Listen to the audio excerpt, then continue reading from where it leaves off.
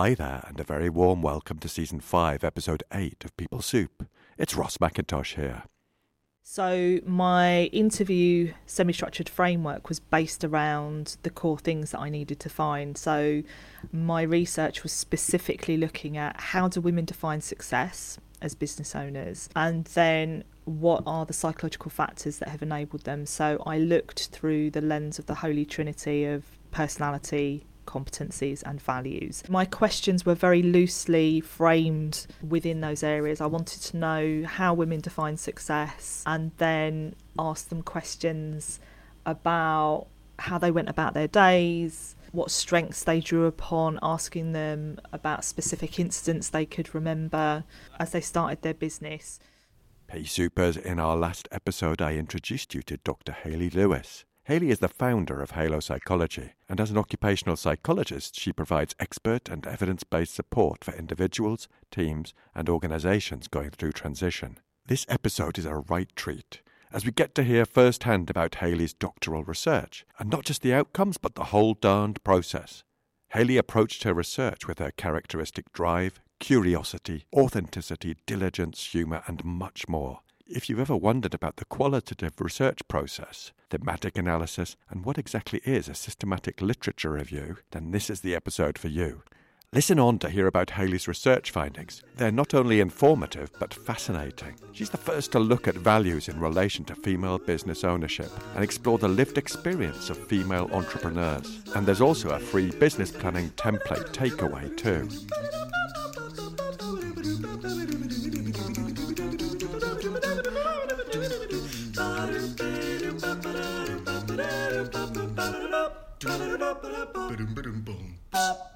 People Soup is an award-winning podcast where we share evidence-based behavioural science in a way that's practical, accessible and fun to help you glow to work a bit more often. Let's just scoot over to the news desk because reviews are in for part 1 of my chat with Hayley. Sandra Murray on Instagram said, "I love the bewitched analogy. As an act-therapist, I think I will use that if you don't mind. Basically, to look at moments where you wish you could wiggle your nose and change a situation. That's awareness of non-acceptance. Then go from there into the hexagon. I do this with clients, but I love the idea of putting some witchcraft behind it. Thanks, Ross." And Lisa Falkingham on Instagram too said, "What a great episode. Thank you, Hayley, for sharing your story. So important to be ourselves, and love the way you describe the deep, hard work to reveal this is me. As ever, thank you, Ross. Love these podcasts. Always gives me food for thought and connection. Looking forward to more in 2023. Thanks also to Chris Winson, friend of the show, for your thoughtful review. I'm really grateful to everyone who listened, commented, recommended the episode to a friend, reviewed the podcast, because with your support, we can reach more people with useful and thought-provoking resources. This episode was recorded on a remarkable day in UK politics, and you'll find out why right at the end. And this introduction is being recorded at my sister-in-law's house in Granada, and I'm currently under the duvet in the guest bedroom to give you the best possible acoustic experience. For now, get a brew on and have a listen to part 2 of my chat with Dr. Hayley Lewis.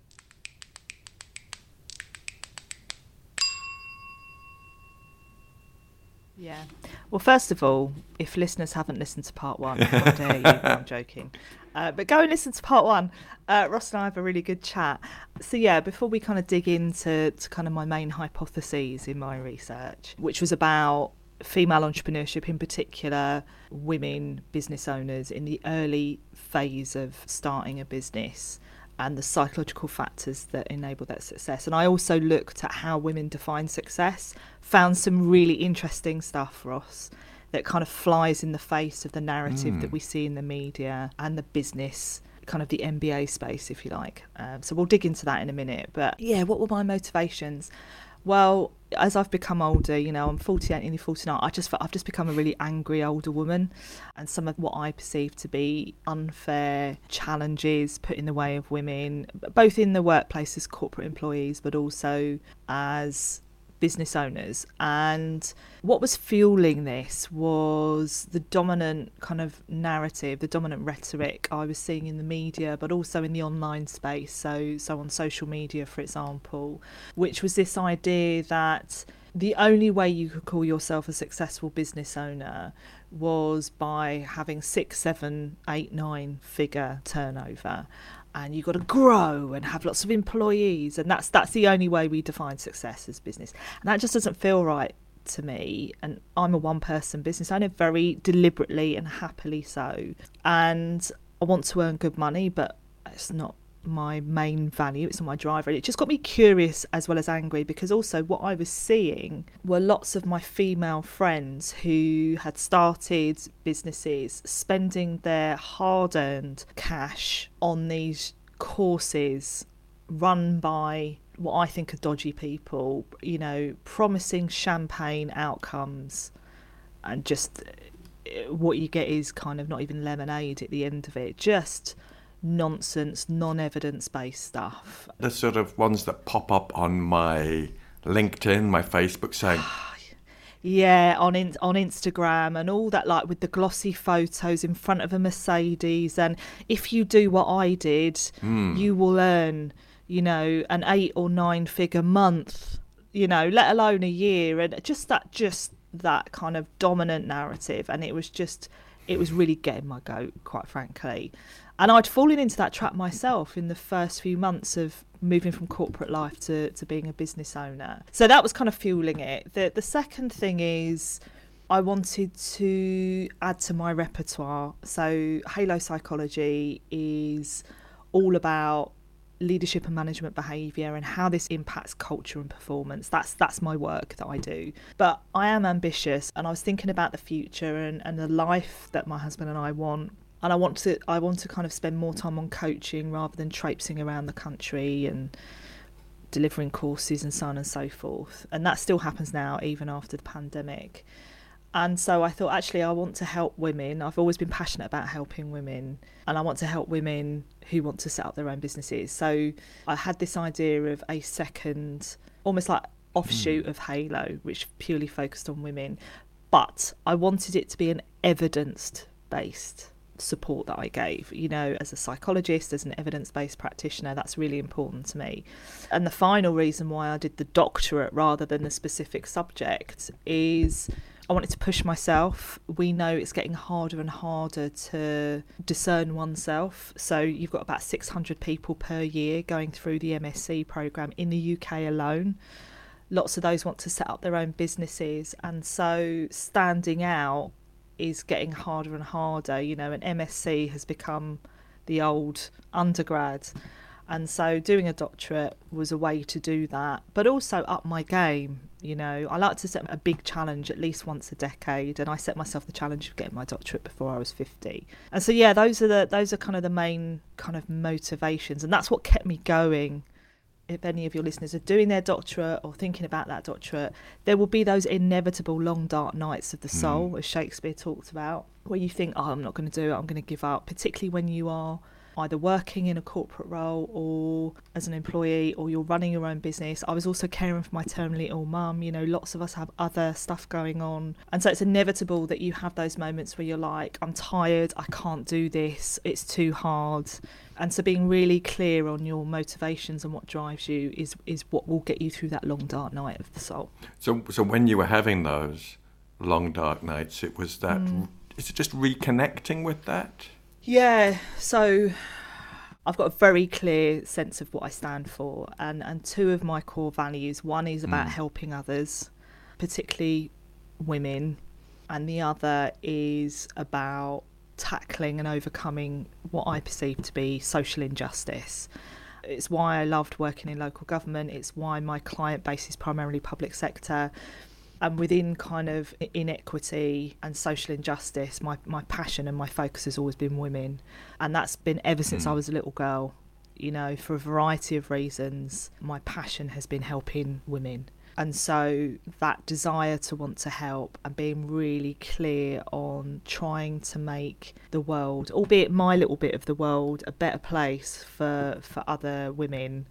Really get that sense of clarity on your values really shines through. And kind of related to that, before we dive into your research, how do you disconnect from work? Because I'm conscious you were doing your doctorate, and many people will be doing masters or doctorates and doing a job alongside that and having demanding clients, and then having to turn your attention to your doctorate. How the heck do you do that? I do a lot. I also teach. I've now taken over running part 1 of the doctoral programme at Birkbeck. That's 2 half days a week. So I've always had a lot on throughout my whole career, and I've always been an organised person and somehow, and I don't know, I think it's an innate thing, very good at setting boundaries. Ever since I was young, when I first went into the workplace, very good at setting boundaries, and that's just stayed with me ever since. So I manage my diary ruthlessly. I use things like task blocking and time blocking, so I don't allow my diary to just be about meetings. So when I worked in as an employee, I always protected space in my diary, which meant being brave and saying no, including no to very powerful people who wanted to meet with me at the last minute. Unless it was an emergency or there was a crisis like a riot, I would say no, because the priority for me was to do this important thing, this report or this strategy or whatever. And as a business owner, that becomes even more important, as we'll see from my research, about how you compartmentalise your time. And so I'm very good at compartmentalising my time. And so when Mum was alive, Fridays were a non-work day anyway. That's when I take Mum to the hospital. I didn't do any work on my doctorate or any kind of halo work. It was quality time with my mum. I might do a little bit of work on the weekend, but also that was time with my husband. And after Mum died, I just kept that Friday free. And it's interesting, I've been having a few conversations like this recently on podcasts and also with some of the practitioners in training that I'm working with around Dr. Mian Chun Judge's brilliant article. She wrote it more than 20 years ago and it's still relevant now, called The Self as an Instrument. And as a practitioner psychologist, whether you're working inside an organisation or you are working for yourself, you are the instrument of change, and how you show up impacts those around you. It impacts the environment, the temperature of the environment. And so surely if we are the instrument as a practitioner, it's in our clients' interests for us to look after ourselves. And that means making sure you are scheduling time for yourself and that you are in command of your diary rather than your diary being in command of you. Wow. Here endeth the sermon. I love it. I'll send it to you, Ross. I share it with lots of the students that I work with, and I've been sharing it with, funnily enough, I've been working with more and more women in our space who are setting up their own business and who are wanting to kind of have a bit of support, and it's an article I share with them. I'm giddy. I love talking about my research, Ross. Maybe what did you do? Is that the starting point? So it was the professional doctorate I did. It wasn't a PhD. There is a distinction. So with the professional doctorate, you've already got a number of years under your belt. So I went straight into the doctoral research. And I was clear, I remember going for my interview with doctors Rachel Lewis and Joey Archer, who I knew anyway, but when they asked me about my motivations and what I thought I wanted to do my research on, I already had a pretty clear idea, as I explained to you earlier.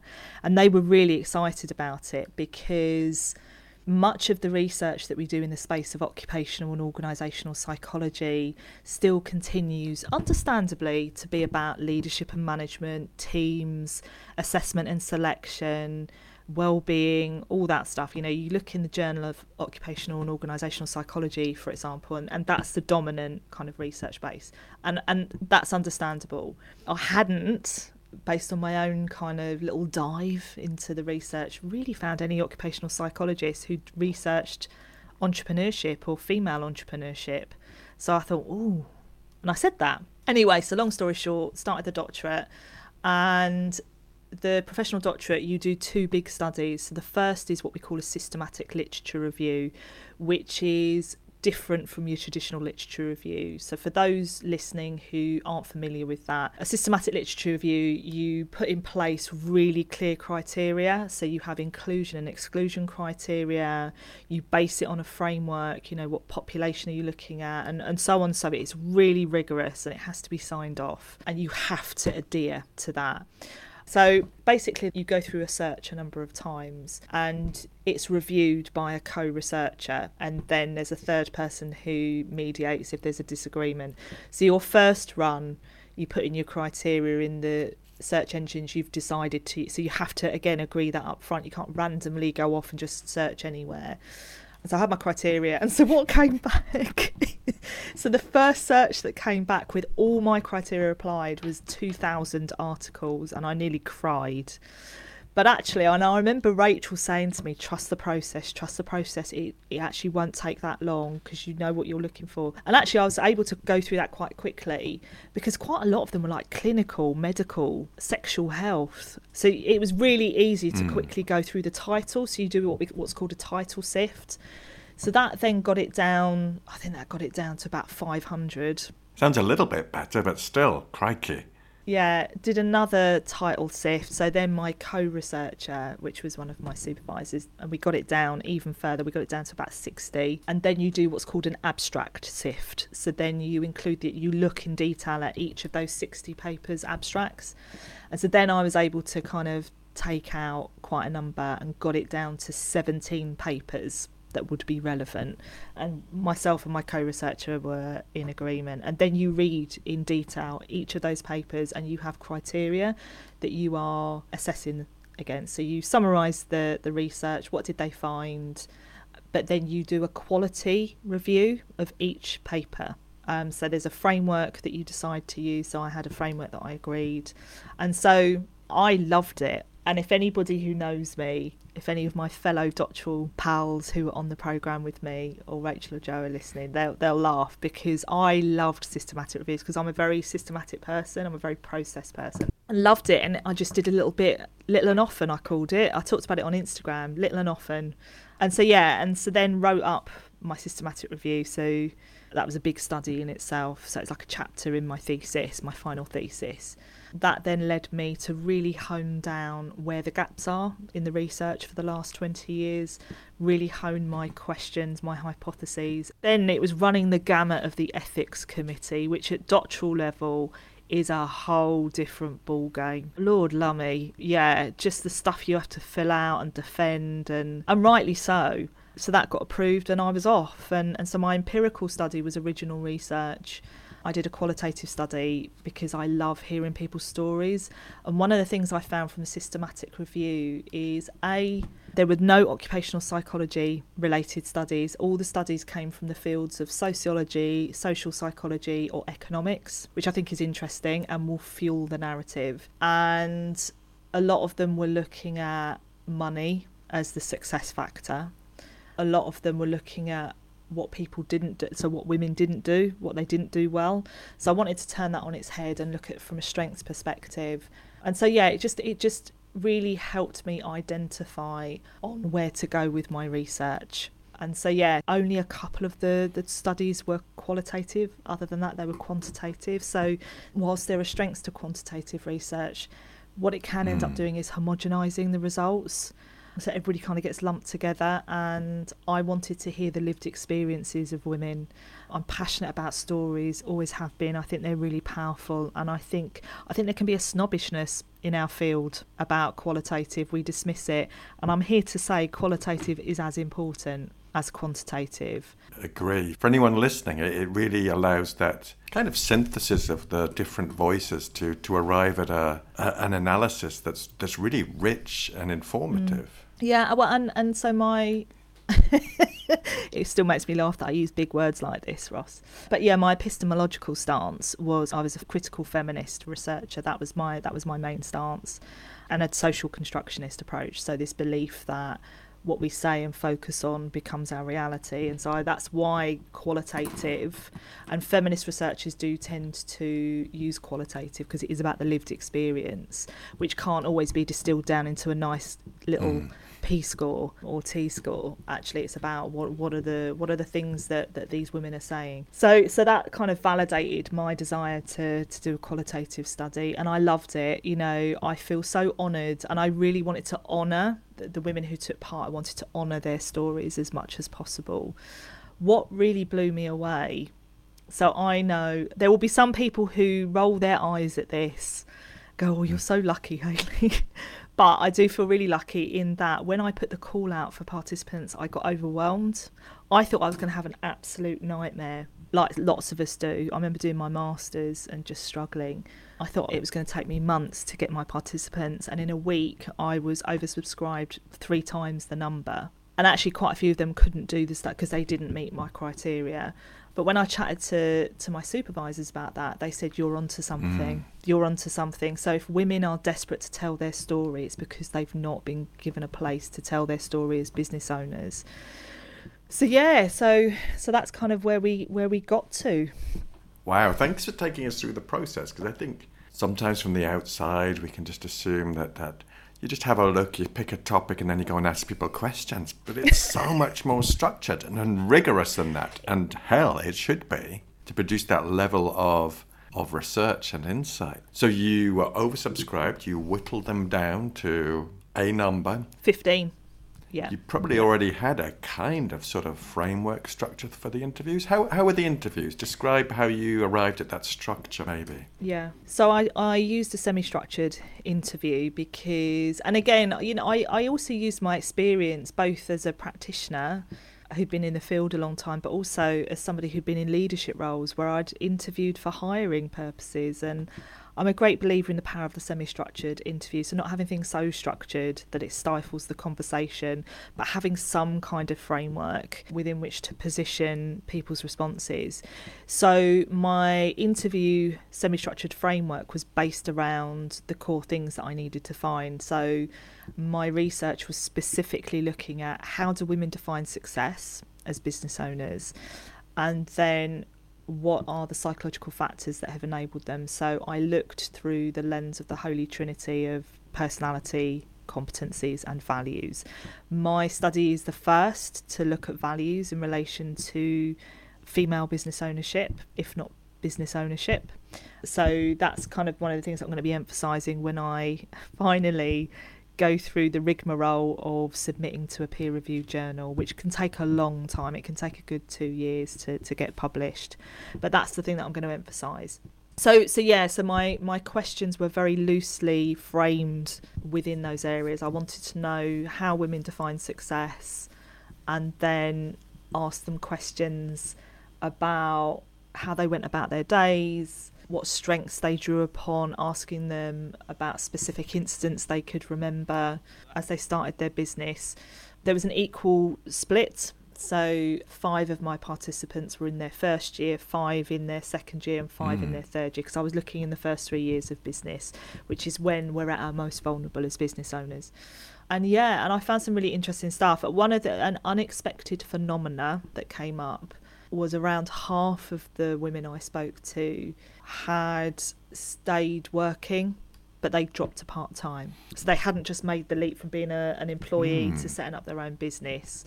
And I was really interested in that. And I think that's a really good tactic, because I think when I come across women, and sometimes I have some male psychologists who are thinking of setting up on their own who've reached out, but it's mainly women. And I think sometimes we have this all or nothing thinking. I have to leave my job and set up my business. And actually what this phenomena showed is there is another way. There's always another way. And that's opened up a whole new world for many of the women that I work with who hadn't even thought of that. Nice. So I could go part-time, and what does that look like? And I'm working with a psychologist in the educational field at the moment on that. So some really interesting stuff came out, and I can share with you the themes that I found. Tell us about your coding and the methodology you used. People listen to this going, she needs to get out more. At that point, we couldn't get out, so I had nothing else to do. I don't know if you've seen that meme. It's done the rounds of social media. It's from a programme, but it's the guy who's got a fag hanging out of his mouth, and he's looking really crazy, and he's got lots of papers with lots of arrows and everything going in it everywhere. People will know it when they see it. But that's how I felt, because in our dining room, there were just flip chart sheets and post-it notes everywhere as I was coding. So I had these 300 pages across my 15 interviews, and you go through line by line. So I used the Braun and Clark thematic analysis approach, And I have to say, I mean, I said this to my examiners. What I thought had been thematic analysis as a practitioner, I realised had not been thematic analysis in its purest sense, and I learnt loads. So you go through in stages, so you go through line by line doing your initial coding, then you go back through to kind of double check that coding. You're always questioning your bias. Am I putting my own bias on this? And then you go back through and theme. And then you go back through and double check that, again, you're not putting your bias on those themes. That's like a really high level overview. That took me a good couple of months to do, as I say, with just all the crazy picture. My husband would come in and he'd just like look at the wall and walk back out again. When I've done a thematic analysis before, one of my friends came round and I had a similar thing all over the wall. And he said it looks like the lair of a serial killer. I love that. I'll take that. Yeah. That's us. With bits Sinister. of thread. I even have bits of thread going from theme to theme. Yeah, been there. And that didn't come down. It didn't come down for months because I needed it in front of me all the time. Even after I'd written up that study, which became another chapter in my thesis, and then writing my full thesis, which is 5 chapters, and then waiting for the edits to come back, and then I had it in front of me all the time to keep me true. And it goes back to my point about I wanted to honour the women's stories.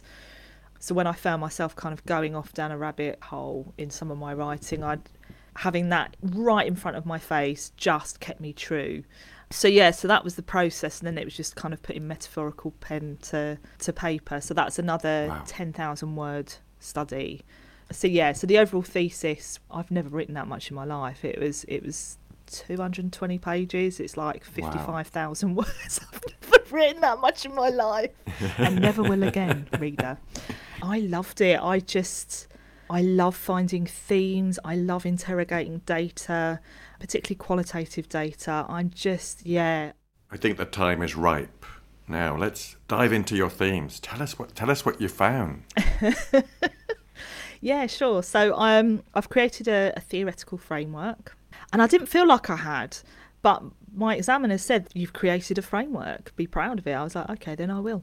And it's one of the things that obviously I'll share in the peer review journal when I finally kind of get that going. But just to describe for your listeners, so in terms of success, which was the starting premise, how do women define success?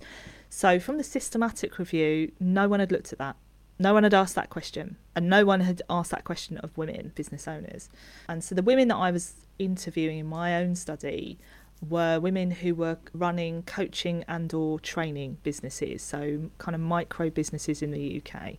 And as you said at the beginning, it's a really competitive industry in the UK, let alone the world. And so I was really curious, how did these women define success? And some really clear stuff came out every time, and I've got some beautiful quotes from the women.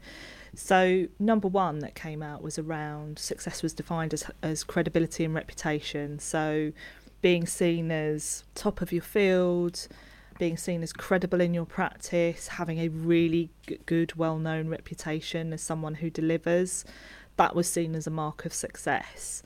Freedom and autonomy. So freedom and autonomy did come up across a couple of the systematic review studies, but not in any real, it was almost like a throwaway comment, whereas in mine it came across as such a strong theme. Every single woman I spoke to talked about how having more freedom and autonomy over how she spent her time, over the work she did and didn't do, over which clients she didn't work with, came out across all 15 of them without a shadow of a doubt, and lots of them shared the power of and the life-changing nature of, if I want to just go for a cycle ride with my nephew that afternoon, I can. If I don't feel right about a client, I can say no. So there's some really powerful stories. The third theme around success was most of the women talked about making a tangible difference. This is where the evidence base comes in. All of these women talked about having hard, tangible evidence for how they were making an impact with the people that they were working with and the organisations they were working with. And so actually they had hard data that helped kind of back up their success. And then there was a really interesting one. So anybody who is listening to this who's followed me on social media, if you followed me for a while, you'll know that one of the theories I love is the theory of thriving by Gretchen Spreitzer and colleagues. It's actually not a well-touted theory. It comes from 2005, but I love it. And whilst the theory of thriving very much focused on the traditional employment kind of environment, what I was finding from the stories that the women were sharing is that many of the things that we're saying actually linked to the theory of thriving. So here you had women who weren't corporate employees, or not all corporate employees, who were running their own businesses, who were actually exhibiting all the factors that suggest we thrive, that Gretchen talked about in her research. And so there's two things we look for when people are thriving in a work context. They get a sense of energy, they get vitality and energy from what they do, and they're learning all the time. And those two things came through in absolute bucket loads. There was one of the women I talked to, she said, I am in love with my business. She talked about it in terms of love. She was in her first year of business, but she said, I am in love, complete and utter love with my business. And that for me exhibited thriving. And they did talk about money. So, you know, I'm not naive. And even though I took an anti-capitalist stance in my thesis, we all need money to, particularly at the moment, we all need money to live. And so the fifth theme was around having a steady income. None of them talked about wanting to be millionaires or to grow their business so that they had thousands of employees.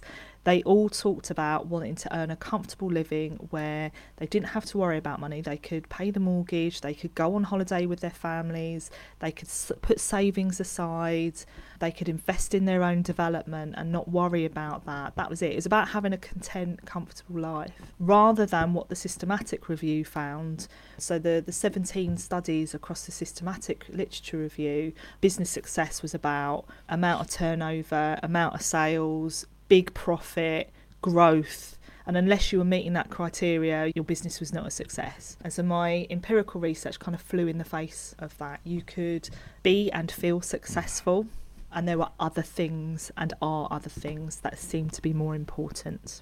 So that was success.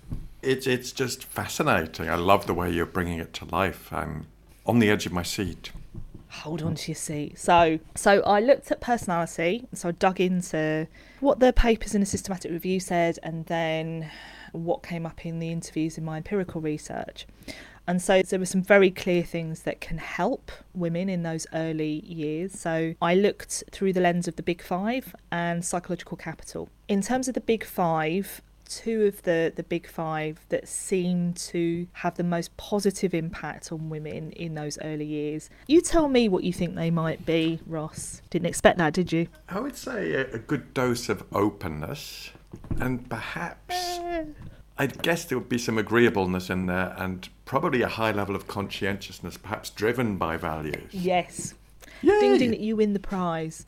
So those three really stood out, but in particular, both in the systematic review and in my empirical research, high conscientiousness and high openness to experience consistently come up across the papers that looked at it, but also the interviews that I did with women. So in particular, some of the women I spoke to talked about the importance of having routine. So it's very easy when you go from being an employee to setting up your own business. I did it a little bit myself in the first few months, like get up late because you can, and letting things slide. And so lots of the women talked about the importance of having routine and structure, even when you didn't necessarily have work but clients booked in. Openness to experience, as we know, as a personality trait, can aid with creativity and innovation and coming up with ideas and being open to when things happen and flexibility. And that came through in particular in the stories from the women I spoke to. In terms of psychological capital, so in terms of PsyCap, obviously there's the 4 hero elements of psychological capital. For those listeners who aren't familiar, it's hope, optimism, resilience and self-efficacy. Across the studies that had touched on this, not explicitly, but I drew out from those studies, and in my own research with the women, there were 2 aspects of the PsyCap model that really came through time and time again, which was resilience, unsurprisingly, and self-efficacy, having that belief that we've got what it takes to achieve a goal. We can draw on kind of prior experience, prior accomplishments. There's all sorts of things we can draw on in it that helps our self-belief. And self-belief and resilience absolutely were strong threads throughout all the stories of the women I spoke to. So particularly, you think about when I was doing the interviews, Ross, course, you know, yes. we were in the middle of in London, we were in the middle of our third lockdown. And I was interviewing women around the country, so not just in London, so Manchester, Scotland. And so they all talked about the challenge of running a business in the pandemic and how, you know, it really tested their resilience, and they're really digging into their self-belief of when they'd had challenging times and they'd done it before and they could do it again. And it's a really weird thing to say, but it felt like a real privilege to be able to do research at one of the most unique times in history. Did you ever find that the conscientiousness tipped over into, because you talked earlier about yourself and boundary setting and saying no, did you ever, did that conscientiousness impact on boundary setting for them? No, not in any discernible way that I can remember. I think there were other things that the women drew upon to help navigate that very difficult time, which we're going to touch on now when we look at competencies. So I looked at what we call, I don't like the terminology, but it's what most of us use, the soft competencies and the hard technical competencies. So this was really interesting because in the systematic literature review, what came out was women basically got a really bad rap in these 17 studies. So in particular, many of the researchers across these studies were saying women tend to be weak at the more technical stuff. Well, let me tell you, I found the complete and utter opposite in my study. So there were two soft, in inverted commas, competencies that really came out across both the systematic review and my study. The first of which is the ability to build and maintain relationships. So within this is about the importance of your network, being proactive in reaching out to people, keeping that going, using things like LinkedIn, setting up your own meetings and networks. Collaboration came up loads, and collaboration really helped a lot of the women during the early stages of the pandemic. One of the women I interviewed, I think, really drove it home, and it comes up sometimes in the coaching that I do with women business owners. One of the women said, I wish I had spent more time building and nurturing my network before I left my job. Because she said, I felt like I was running to catch up. But when I did, my network is like gold. Nearly all of the women talked about the generosity of other women. And we'll touch on that in values in a minute. So how open women were to sharing their client contacts, to connecting new women business owners with other kind of women and men. And it was just such feel-good vibes from the conversations. So generosity within relationships, not just taking, really came through. The second soft competency is what I call self-directed learning. So this links back to thriving. So these women were all proactive. They were focusing on their continuing professional development. They were reading avidly. They were proactively seeking a mentor or a coach or an advisor. They were always learning and always finding opportunities to learn. They were reflecting. There was one woman who talked about quarterly. She would reflect on how she felt she'd done with her business. So there was this kind of real self-directed learning, which is incredible. Now, here's the interesting thing. As I say, women got criticised, got a bad rap in the systematic review across the 17 studies around technical competencies. In my interviews, it came through as a strength. So every woman I spoke to talked about how the fact she put in place a business plan, was highly organised, so had a strategy, had set themselves goals, had set themselves financial goals, basically had done really good business planning. So I've created a free template, an evidence-based template on the back of my research to help women and men, any men listening, develop their first business plan. The other was around commercial awareness, so pricing. So all of the women I spoke to were really clear on their pricing. They'd done their research, they'd done benchmarking, they'd looked at who their competitors were. They thought about the kind of clients they wanted to work with and what it would be prudent to charge. They thought about all that in detail. And the third technical competency was what I called market sector awareness. So again, all the women I spoke to were really clear on the kind of sectors they wanted to work with, organisations they wanted to work with, and then they diligently were paying attention to trade press. If they were working with central government departments, they were keeping an eye on policy changes, things that would impact their clients, they were paying attention to, so that they could show up and work with their clients in the best way possible. And so so those are the competencies. And then the final bit was values, which I loved kind of asking the women about. And again, as I say, my study is the first to specifically and explicitly look at values in relation to business ownership. And there were 3 that came out time and time again. So I primarily used the SWOT values inventory. It's one of the best known in the world as a framework. 3 that came out. The first was authenticity. So every single woman said, I finally can be who I am, or words to that effect. So a lot of the women said that when they were in corporate roles or in leadership roles, they felt like they were having to pretend in order to fit in. And now being their own boss and running their own business, they could decide what their business stood for, and they could bring themselves into their business. So because many of them are micro business owners, and I know this myself as a micro business owner, you are your business. Your brand is your business's brand. So authenticity came through. The second was around helping and caring for others. Every single woman I spoke to talked about this in detail, about that's what drove them. It was behind the decisions that they made, the things that they did, the things that they didn't do, the clients they worked with, the clients that didn't quite fit with their values. And then the third was about being community oriented, so giving something back. So this links back to my point around generosity. So seeing the business world as a community rather than seeing other women running coaching and training businesses as a threat, actually seeing them as a community, and you're better together. There is more than enough work to go round, and we don't need to be fighting each other. And so that is my thesis and my findings in a nutshell. I did find a couple of barriers whilst I wasn't explicitly looking for them. They did come up in the stories, and my supervisors rightly said, Hayley, you need to include these. So the 2 barriers were, there was one that was about a discomfort with selling, but selling in that really icky way that we've all experienced, particularly on LinkedIn.